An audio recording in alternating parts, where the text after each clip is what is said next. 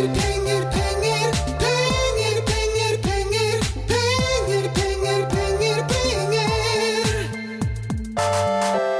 Tom. Hei Anders. Hei til alle dere som sitter og hører på også. Vi tilbake med en ny episode av Pengepodden. Sola skinner.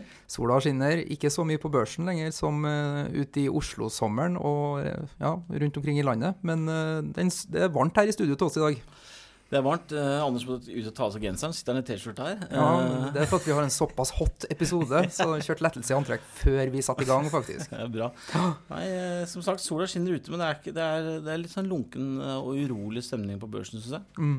Det er det. Så vi får vel snakke litt om det også. Ja, det skal vi. Vi skal innom det, og vi skal snakke litt om ting som skjer innenfor skatteverden. Vi skal snakke om handel med seg selv. Vi skal snakke om teknisk analyse som en selvoppfyllende profeti, og litt skatt skal vi også få tida til, så det er mye smågodt på agendaen i dag. Ja, vi kan jo begynne litt med skatt, Anders. Jeg ser at Stortinget er ute med forslag om nytt skatteforlik. Altså, det er jo ikke et forslag direkte, men et skatteforlik mellom regjeringspartiene og Arbeiderpartiet, som en slags aksept da, for litt hvordan vi skal reformere det her skattesystemet. Og jeg er jo mest opptatt av hvordan det påvirker alle våre private aksjesparere og fondssparere. Fordi det har jo vært en ganske het debatt så langt i år rundt beskatning av aksjefondskonto, utbytte og realisasjoner der, som blir gradvis økt beskatning på, mens investeringskonto som har blitt en lavere skatt på, da, så har det vært litt debatt rundt hvordan skal man endre på det der. Må holde tunga virkelig rett i munnen der. Det er ikke bare å følge med på det her. Og det er litt sånn som selskapene også, ikke sant? Det handler om nederst på bunnlinja, hva man sitter igjen med etter at man har betalt skatt. Det er det som går ut til aksjonærene også. Sånn er det jo med sparing og investering også, de investeringene du gjør.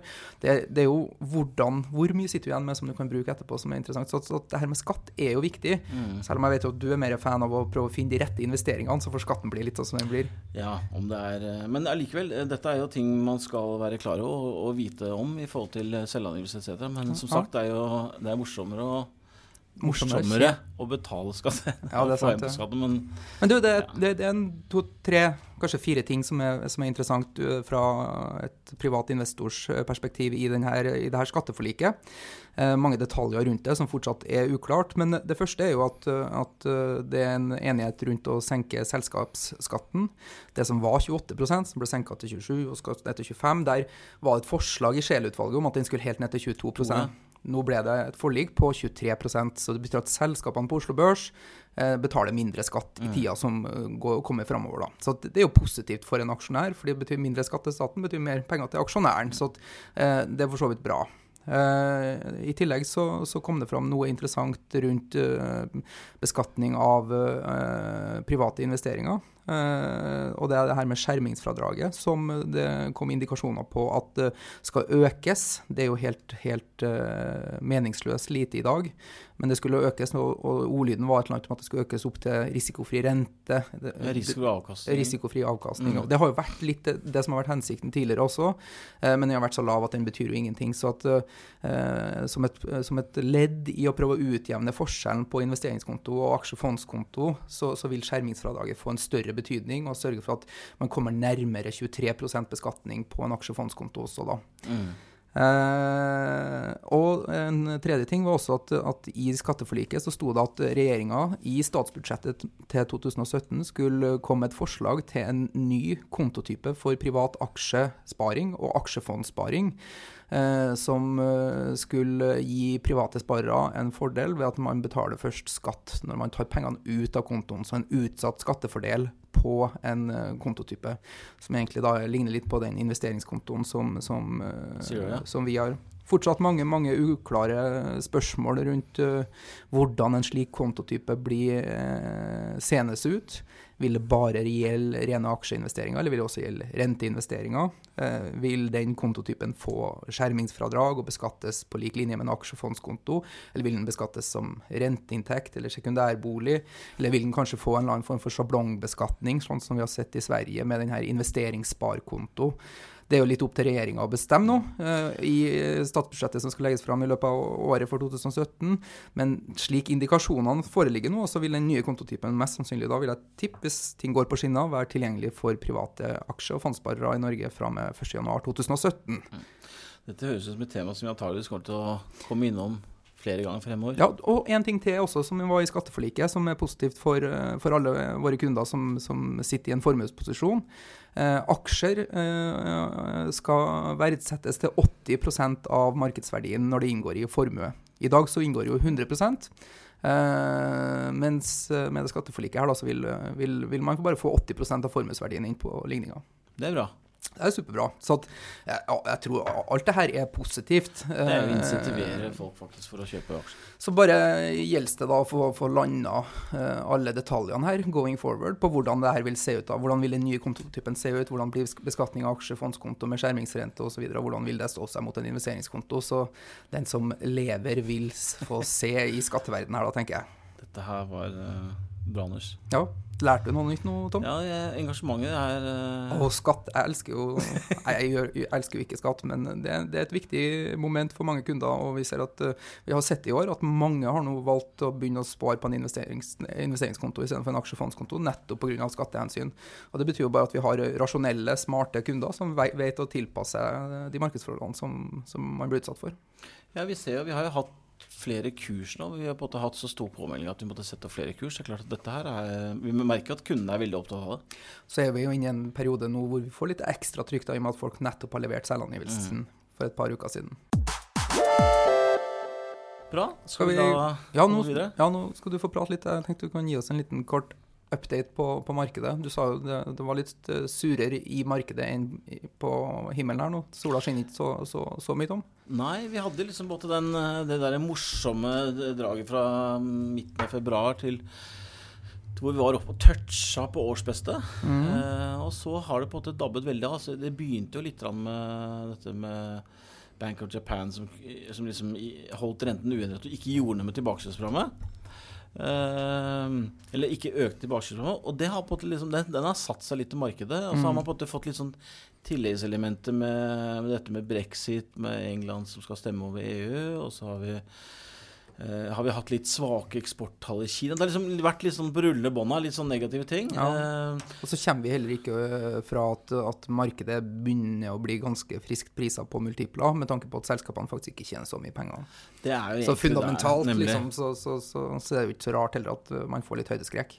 Nei, og det har vi, eller i hvert fall jeg har kommentert det på ganger nå, at vi ser at S&P-en er oppe på å handle på 17 ganger nå, og med fallende EPS, som vi har sett nå siste året. Det var 4. kvartal nå på rad. Nå er vi ikke helt ferdig ennå, men det er i hvert fall 4. kvartalet ligger an til å ha fallende inntjening. Og vi ser store selskaper som Apple, som på en måte for første gang på 13 år ikke klarer å levere. Så det er litt sånne der signaler, og det fundamentale på at det vinner jo alltid til slutt. Så liksom, skal vi ha børsen opp, så må vi at selskapet skal tjene mer penger. Ja, og når andre folk gleder seg til neste episode av Game of Thrones, så gleder jo du deg til neste Baker Hughes rig count, og hva skjer der, eller hva skjer med oljeprisen? Du elsker jo oljeprisen, Tom.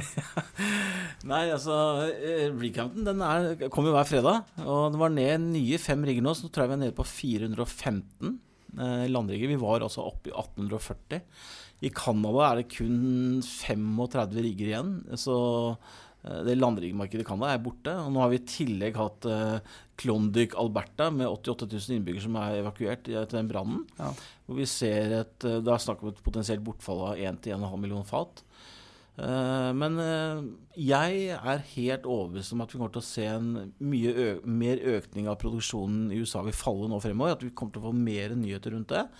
Og vi er helt i startgropa. USA produserer jo nesten 10 millioner fat, og over 4 millioner av det kommer fra shale oil, så det er fortsatt en betydelig andel som kommer fra shale oil.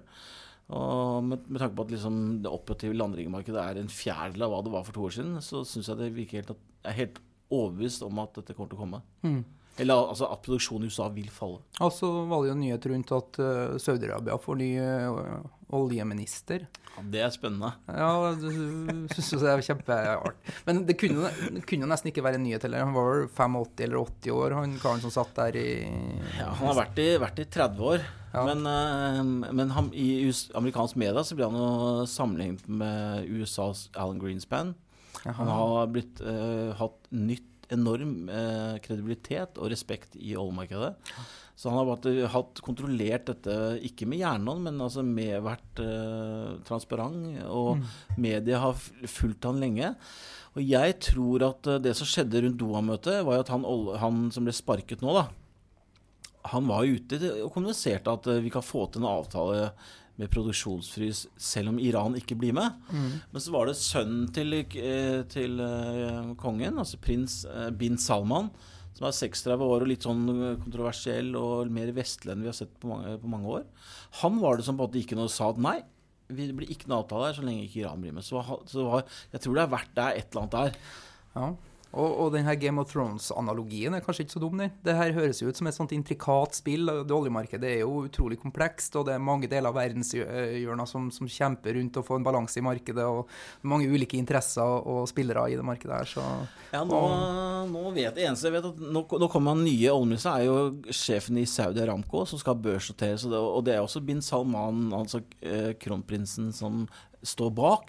Så det virker som de på en måte har en dialog her nå, som er spennende, og jeg vet at analytikere som kommer til å stå med lupe nå, for hver gang han gjør oljeministeren åpner munnen, for nå er det jo OPEC-møte i juni. Der ser det foreløpig ikke ut som det kommer så veldig mye spennende ut av. Men jeg tror at volatiliteten i oljeprisen mot junimøtet kommer til å være høy. Ja, og den som lever igjen får se. Spennende. Men du nevnte et stikkord her med analytikere, og nå begynner vi å nærme oss slutten på første kvartalsrapporter, så det er mange analytikere som har oppdatert sine Excel-ark. Det er mange som har vært ute og kommentert på tallene som er levert, og i dag tenkte vi kunne tematisk berøre litt analytikerens jobb, da, og indirekte kanskje spørre oss selv liksom, når vi leser analytikerrapporter eller leser om dem i media, i hvilken grad kan man bruke det her, og i hvilken grad kan man stole på analytikeren. Det er et veldig spennende tema. Og tenkte egentlig vi kan jo rygge litt og kanskje si litt om hva en analytiker gjør først. Så hva er liksom den konkrete jobben? Det er sånn analytikeren er jo på en måte, hvis du skal sitte på en måte og sitte snurre kula og se fremover da, og på en måte guide meglerne som igjen skal ut til investorene og fortelle at nå mener analytikeren at Statoil har vært 165 kroner, så nå ligger den 140, så nå synes jeg du skal kjøpe. Og alt dette er jo predikert på historiske data, som de legger inn i Excel-arkene sine og bruker forskjellige metoder, om det er cashflow-metoder, eller om det er masse forskjellige nøkkeltall som de summerer sammen. Men helt enkelt kan man si at analytikeren skal forsøke å forutse da, hvordan inntektene og kostnadene i et selskap vil se ut fremover. Og det høres jo ganske enkelt ut, men det der er jo utrolig komplekst, fordi man kan bruke historiske data og ekstrapolere på fremtiden, man kan bruke guiding fra selskapene, man kan bruke tilbud og etterspørsel, og prisen på råvarer, det er mange faktorer som kan påvirke hvordan selskapet vil tjene penger i fremtiden. Ja, altså mange av disse analytikerne blir jo guidet av Investor Relations, altså eierne i selskapet, som på en måte holder litt i tøylene til disse analytikerne, så liksom ikke de forsvinner helt på villspor, men det er jo ikke sånn at de kan si hva som helst, fordi det er et eller annet med at informasjonen må komme til markedet samlet, så man kan jo guide, men man kan jo aldri avsløre noe informasjon til en analytiker som man ikke kan gjøre til resten av markedet. Nei, så analytikeren kan henvise til andre offentlige kilder eller ting som er kjent i markedet for å få analytikerne på riktig spor da, tenker jeg. Ja, og vi hadde jo et eksempel her nå med Nordea, jeg vet ikke om du husker det? Det var jo for et par måneder. Ja, det var en stygg sak. Ja, det var en stygg sak. Da var jo Investor Relations ute og guidet analytikerne ned, og markedet mente at de delte faktisk innsideinformasjon, og dette kan jo være en sånn lur måte for Investor Relations å liksom få konsensus ned, for å slippe kanskje å måtte sende til melding om at vi kommer til å levere mye dårligere tall enn det vi har guidet på tidligere. Ja. Men du, fordi de er jo ikke så innmari treffsikre heller, de her analytikerne. De sitter og gjør en kjempevanskelig jobb, men jeg har jo fulgt kvartalsrapporter i en ganske god periode, og i en toårsperiode så fulgte jeg faktisk med på hvor mange prosent av selskapene er det hvor analytikerne treffer med sine estimater. I 2010 og 2011, det skal legges til at det var et veldig urolig marked i den perioden der. Du hadde jo hele det Grexit da, og hvordan hele Europa omtrent og euroen skulle gå under og så videre. Men da gjorde jeg 8 kvartaler på rad, og så på hvor mange ganger traff analytikerne på earnings per share, da. Resultatet på bunnlinja, det som sitter igjen til aksjonæren. Og hva tror du at hvor mange prosent tror du de traff, Tom? Altså helt på bunnlinja, jeg tror at etter avskrivning, altså alt mulig, det er 25%. Ja, det er ikke fjerdedel, kanskje. Det varierte fra enkelte kvartaler, så traff de bare med 20%, mens andre kvartaler kunne man treffe opp mot 50%. Jeg vil tippe at et snitt var rundt 30%, da. Så av 10 kvartalstall som var estimert, så bommer de på 7 av dem, da. Og så bommer de stort sett like mye på oppsida som på nedsida. Så like mange ganger ble det bedre forventet som dårligere enn forventet. Så at det bare beviser at det er en kjempevanskelig jobb. Og det du var inne på her med topplinja og avskrivninger og så videre. På topplinja, på salgsinntektene, så traff de veldig, veldig mye bedre enn på earnings per share, da, som er etter avskrivninger og det er nok lettere for eierne å guide på topplinjen. Ja. Du guider hele tiden på veksten, justerer den litt opp og ned, men det gjennom et kvartal så er det ofte en del one-offs, og det er avskrivninger og ulike skatter i ulike kvartal, så akkurat det å treffe helt på bunnlinjen, det er ganske vanskelig. Ja. Men det er jo til syvende og sist bunnlinja som gjelder, så at det er en viktig del av det også. Jeg synes det var litt, hvis du skal se på for eksempel det kvartalet, så har jeg vært ute og kommunisert et par ganger her at vi ser nå at i urolige tider, når vi hadde januar og februar som var veldig urolige tider, så kom estimatene veldig ned for Q1. Og vi hadde så mye som 8% så jeg, nedjustert EPS, mens i inngangen i året, så var det et estimert fall på ca. 1%. Så i løpet av, når markedet ble veldig rolig, så tok på en måte analytikerne estimatene helt ned. Men når de leverte, så var det ikke så gærent allikevel. Nei. Så fordi det har jo vist seg at det var riktig av analytikerne da å trekke ned estimatene sine, fordi selskapene har jo levert svakere enn ventet. Men er det sånn at selskapene kanskje vil at de skal trekke dem ned så at de blir under forventning, så at selskapene legger litt rom for å overprestere, fordi det er så veldig mye hyggeligere med en resultatsesong hvor selskapene leverer bedre enn forventet, så finnes det et slags insentiv i markedet kanskje da for at det blir estimert for lavt? Absolutt, det er klart de beste management der ute, de proffeste managementet, og da vil jeg ofte henvise til de amerikanske. De er jo flinke på det, ikke sant? At liksom, du vil liksom ikke gi dem alt med en gang. Sånn at du hele tiden må løpe gjennom året for å jage etter det du sa i januar. Men heller på å være litt forsiktig optimist, og så hele tiden levere litt over. Det er på en måte den gode oppskriften. En ting som er litt irriterende er jo at i turbulente og urolige markeder er jo kanskje da investor har størst behov for god guiding, veiledning og rådgivning. Men det er også da det er vanskeligst for en analytiker å estimere. Ta for eksempel det her oljemarkedet som vi er inne i nå, med alle de restruktureringene man står overfor i oljeservice og stor usikkerhet rundt oljepris. Skal man legge inn $60 fatet i inntekter, eller skal man legge inn 30 eller 40 eller 100, eller det vil jo ha en enorme betydning av hva man lander på der. Ja, det er klart at det er jo sånne ting som aksjonærene må være klare over, at liksom en analytiker med ulike oljeprisanslag vil jo kunne komme helt forskjellig ut på regnearkene sine. Hvis du ser på Seadrill da, for eksempel, som de nye, altså sjette generasjon, de nyeste riggene til Seadrill, de fikk jo $650,000 dagen i rater, og hadde gjerne 5-6 år kontrakter.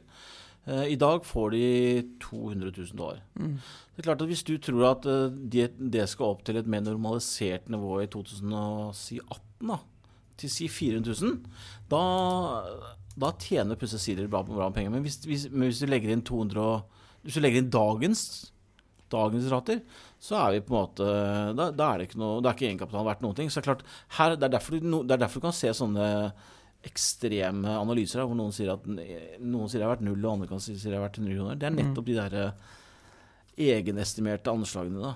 Ja.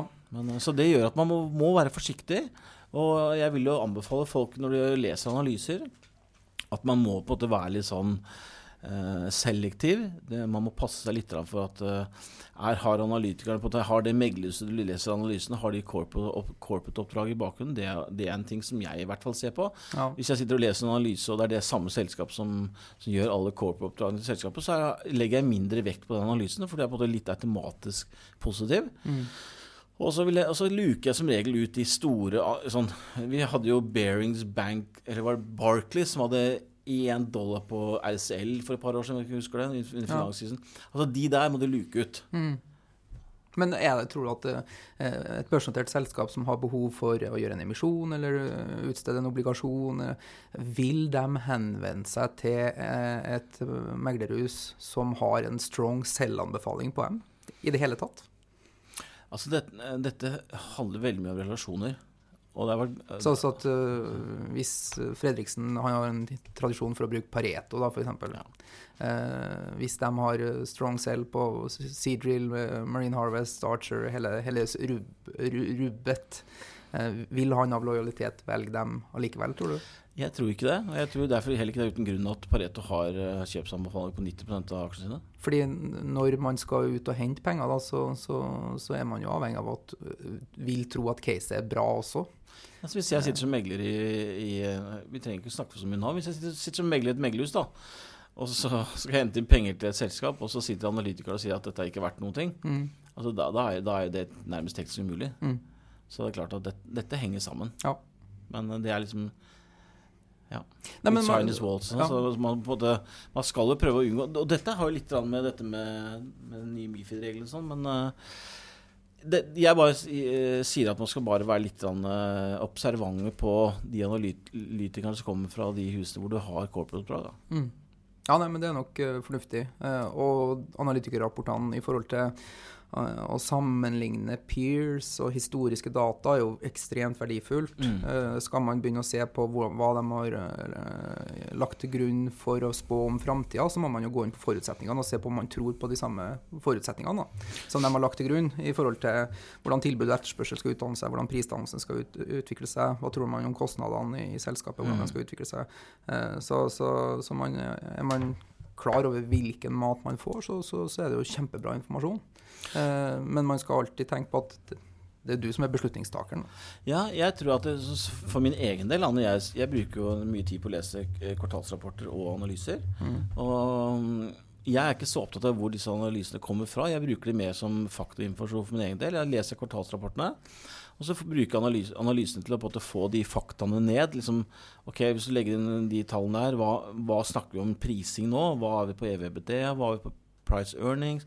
Hva er vi på prisbok? Bla, bla, bla. Hvor mye gjeld har det? Altså, alle disse faktaopplysningene får du bare ramset opp i analysene. Og så må du som alt annet i livet, føler jeg, gjøre jobben selv og ha litt egne meninger om de investeringene du gjør.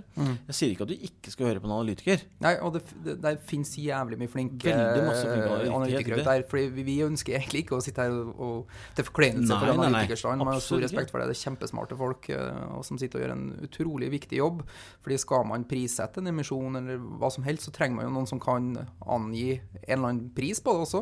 Ja, her sitter mennesker som har jobbet både i industrien og i selskapene i mange, mange år, så det er masse analytikere her ute i Norge og USA som er kjempeflinke. Men du, hvis man har jobbet i industrien, kan ikke det være en fordel for en analytiker?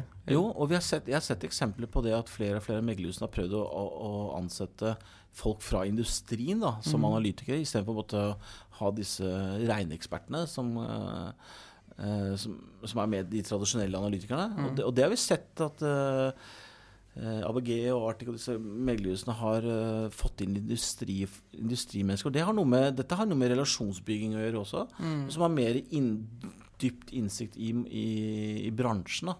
Og det tror jeg har en veldig stor verdi, for at når du som aksjonær eller fondsforvalter skal snakke med analytikere, så er det veldig matnyttig informasjon at du får så dybdeinformasjon om sektoren. Men igjen, man må gjøre sine egne meninger, for at man bør i hvert fall ikke blindt høre på én. Nei. Det er veldig lett at man finner seg analytiker som hører på den som støtter ditt syn. Ja, confirmation bias. Et godt eksempel det var jo Jarle Sjo, som var analytiker i Frontline for mange år siden, som alltid var sånn ble kalt for Frontline-dødaren. Til tross for at han på en måte kontinuerlig tok feil gjennom den Frontline-bevegelsen. Aksjen gikk jo alltid opp, og det kom store utbytter, og nordmenn lå short. Så ble han jo kjempekjent fordi at alle ville høre hva han hadde å si. Selv om han var negativ til aksjen, og han hadde et feil syn, viste seg da etterpå. Ja. Men han ble veldig populær, for at man må høre begge sider av storyen. Ja. Du, jeg tror vi må springe videre i programmet, Tom. Dette kan vi snakke om lenge. Ja, da, det finnes muligheter for det i fremtiden også.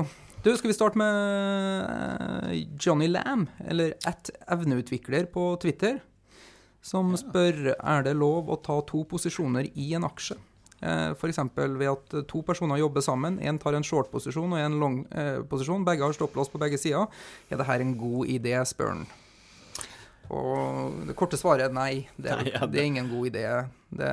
Selv om det går an å tenke litt, jeg kan skjønne litt hvor den kommer fra. En eller annen sånn, jeg tar en bet begge veiene, og så lar jeg trenden bestemme, og så cut your losses and let your profits run litt. Det er vel kanskje der man tenker at det skal finnes en god investeringsstrategi i det.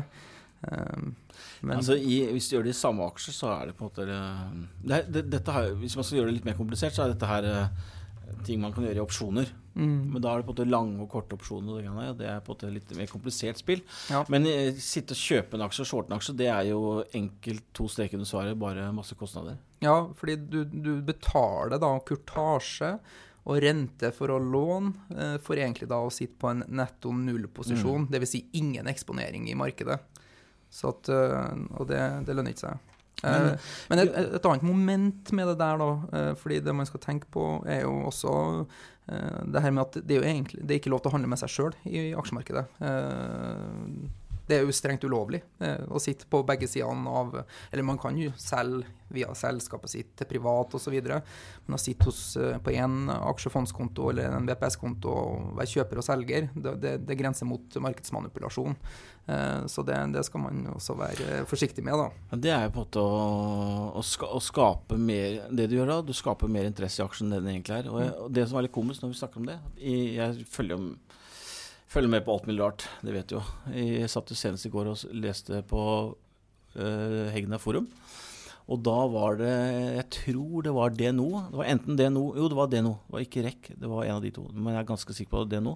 Da var det en inne på forum som hadde tatt et bilde av spesielt 2 transaksjoner i DNO. Hvis du går inn på DNO eller REC, så er det alltid Morgan Stanley og Merrill Lynch som er de største. De ligger på begge veier og handler, og da dro han ut 2 sånne store uklipp, og det var bare Morgan Stanley på begge sider. Og da stiller han det spørsmålet. Så han har da selvfølgelig ingen tro på at det er 2 forskjellige kunder som holder på sånn.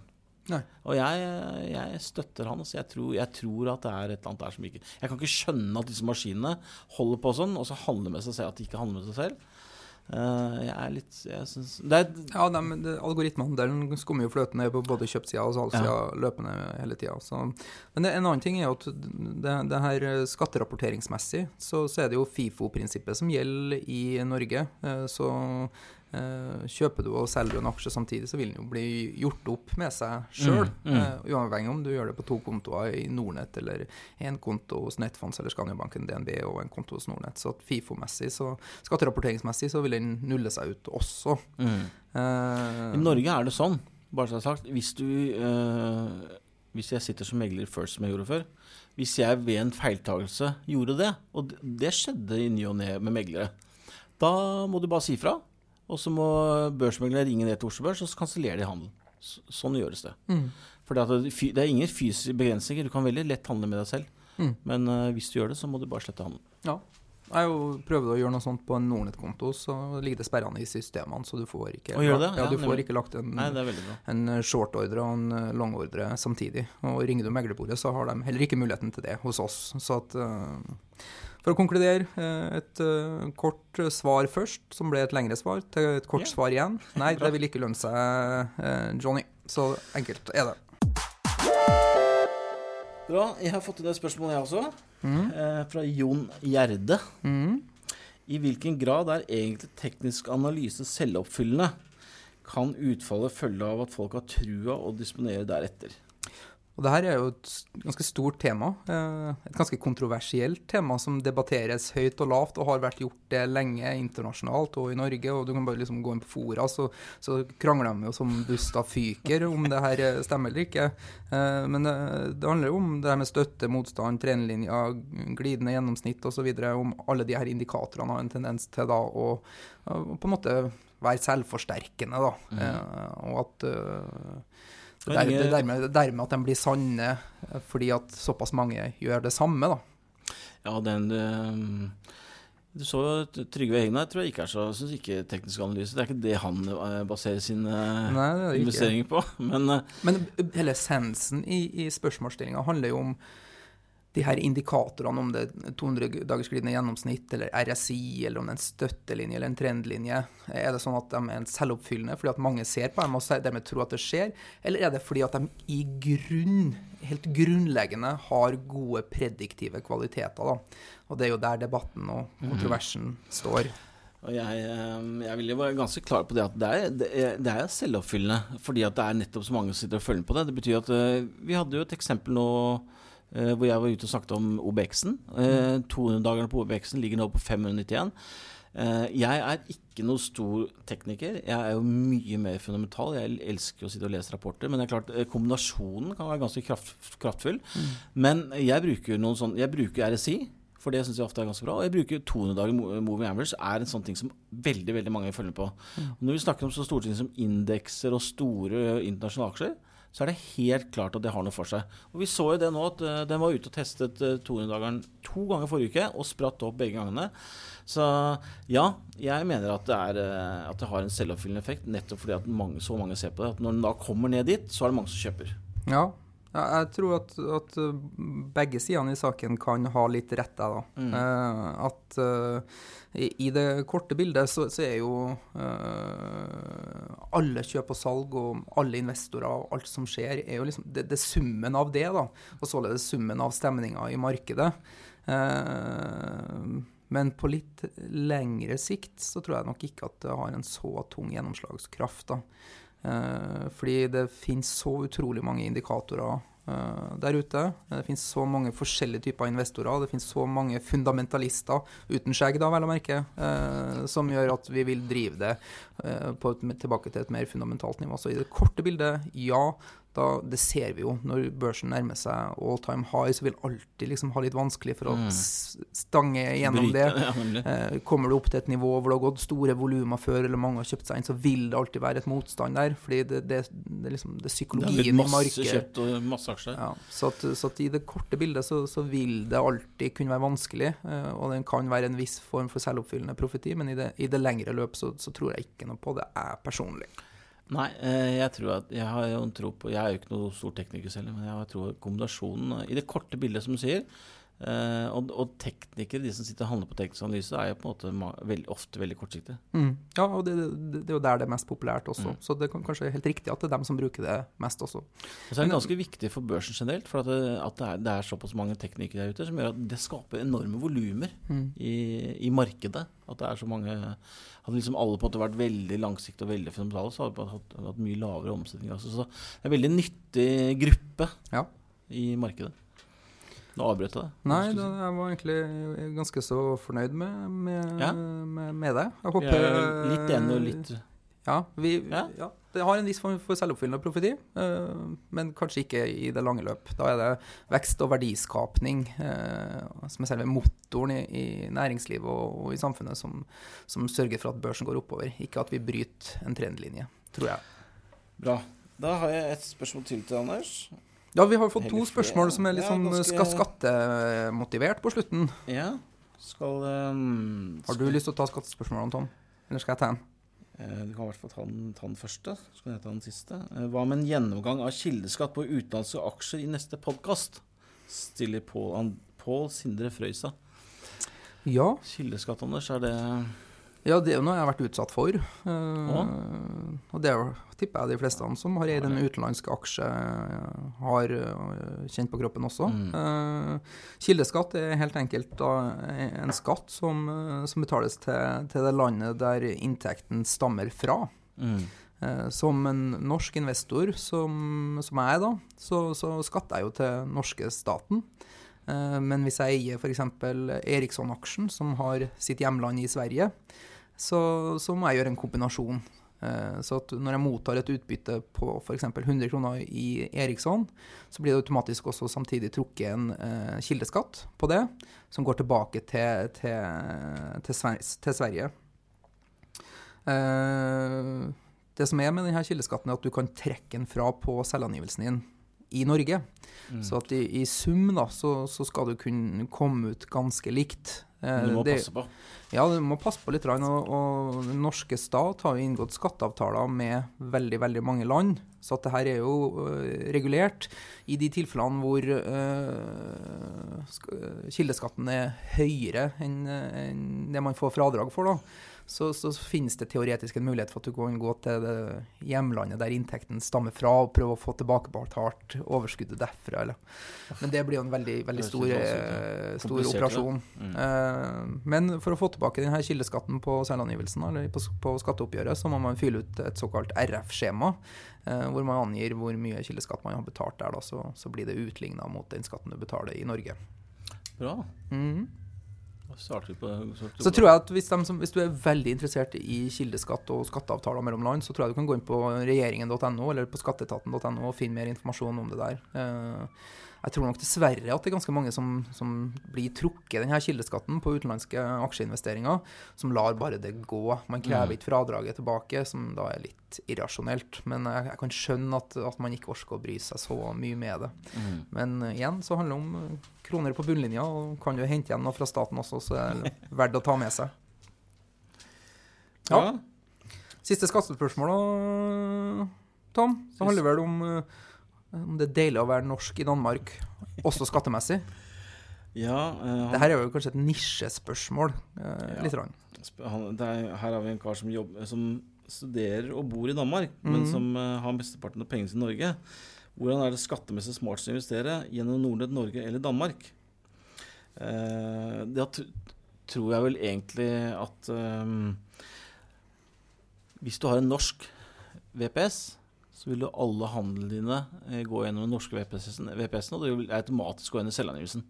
Hvis du har en dansk VPS, så vil det da gå på depotkonto, og det fører til at du antageligvis må oppgi alle handlene manuelt. Så du skal påføre deg masse ekstraarbeid, og det har jeg holdt på med selv med utenlandske handler, så det er veldig slitsomt. Så jeg vil definitivt anbefale å ha en norsk VPS, hvis du skal handle i Norge. Ja, og nå er det vel sånn at det finnes skatteavtaler i Norden, siden vi er så nære hverandre. Og i Danmark så er det et eller annet om at man...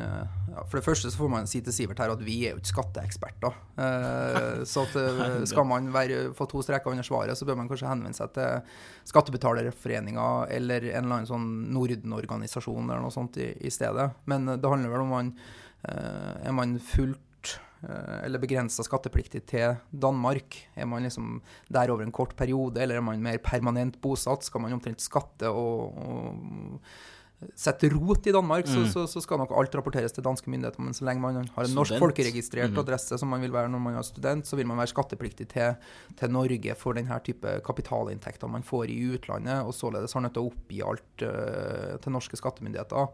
Så av enkelthetshensyn så er det nok like greit å bare være kunde i Norge.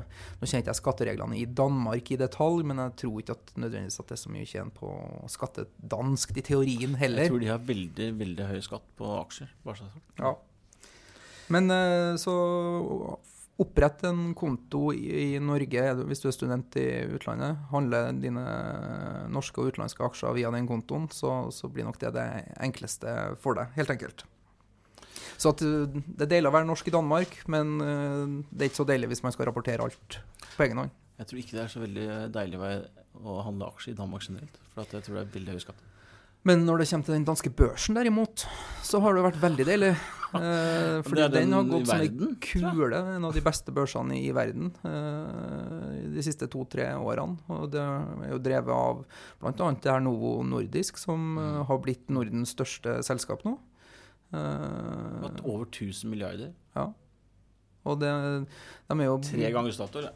Godt posisjonert i forhold til helse og Vestas og Maersk og masse store industrielle storaktører der. Carlsberg og ja, vi har vært inn på det tidligere her før du kom i penger på den, Tom, og nettopp det her med å kunne slå sammen Norden til ett land. Du får et bra aksjemarked som veldig diversifisert. Du får et decent fotballag. Du får kurante friidrettsutøvere. Du får et kjempebra ishockeylag. Så at det mye synergier på å slå sammen Norden. Men den der Northug jeg hadde mistet litt den der Northug mot Sverige da. Ja, men det kunne vi leve med ved at vi har fått Zlatan tilbake, ikke sant? Ja, det riktig. Ok. Bra, vi setter strek for dagens sending. Temperaturen i studio ble hot den. Det definitivt blitt sommer her. Deilig. Så vi får håpe at det fortsetter, og at sola skinner på børsen fremover også. Ja. Sier vi ha det. Ha det bra. Ha det. Hei, hei. Penger, penger, penger, penger, penger, penger, penger, penger, penger, penger.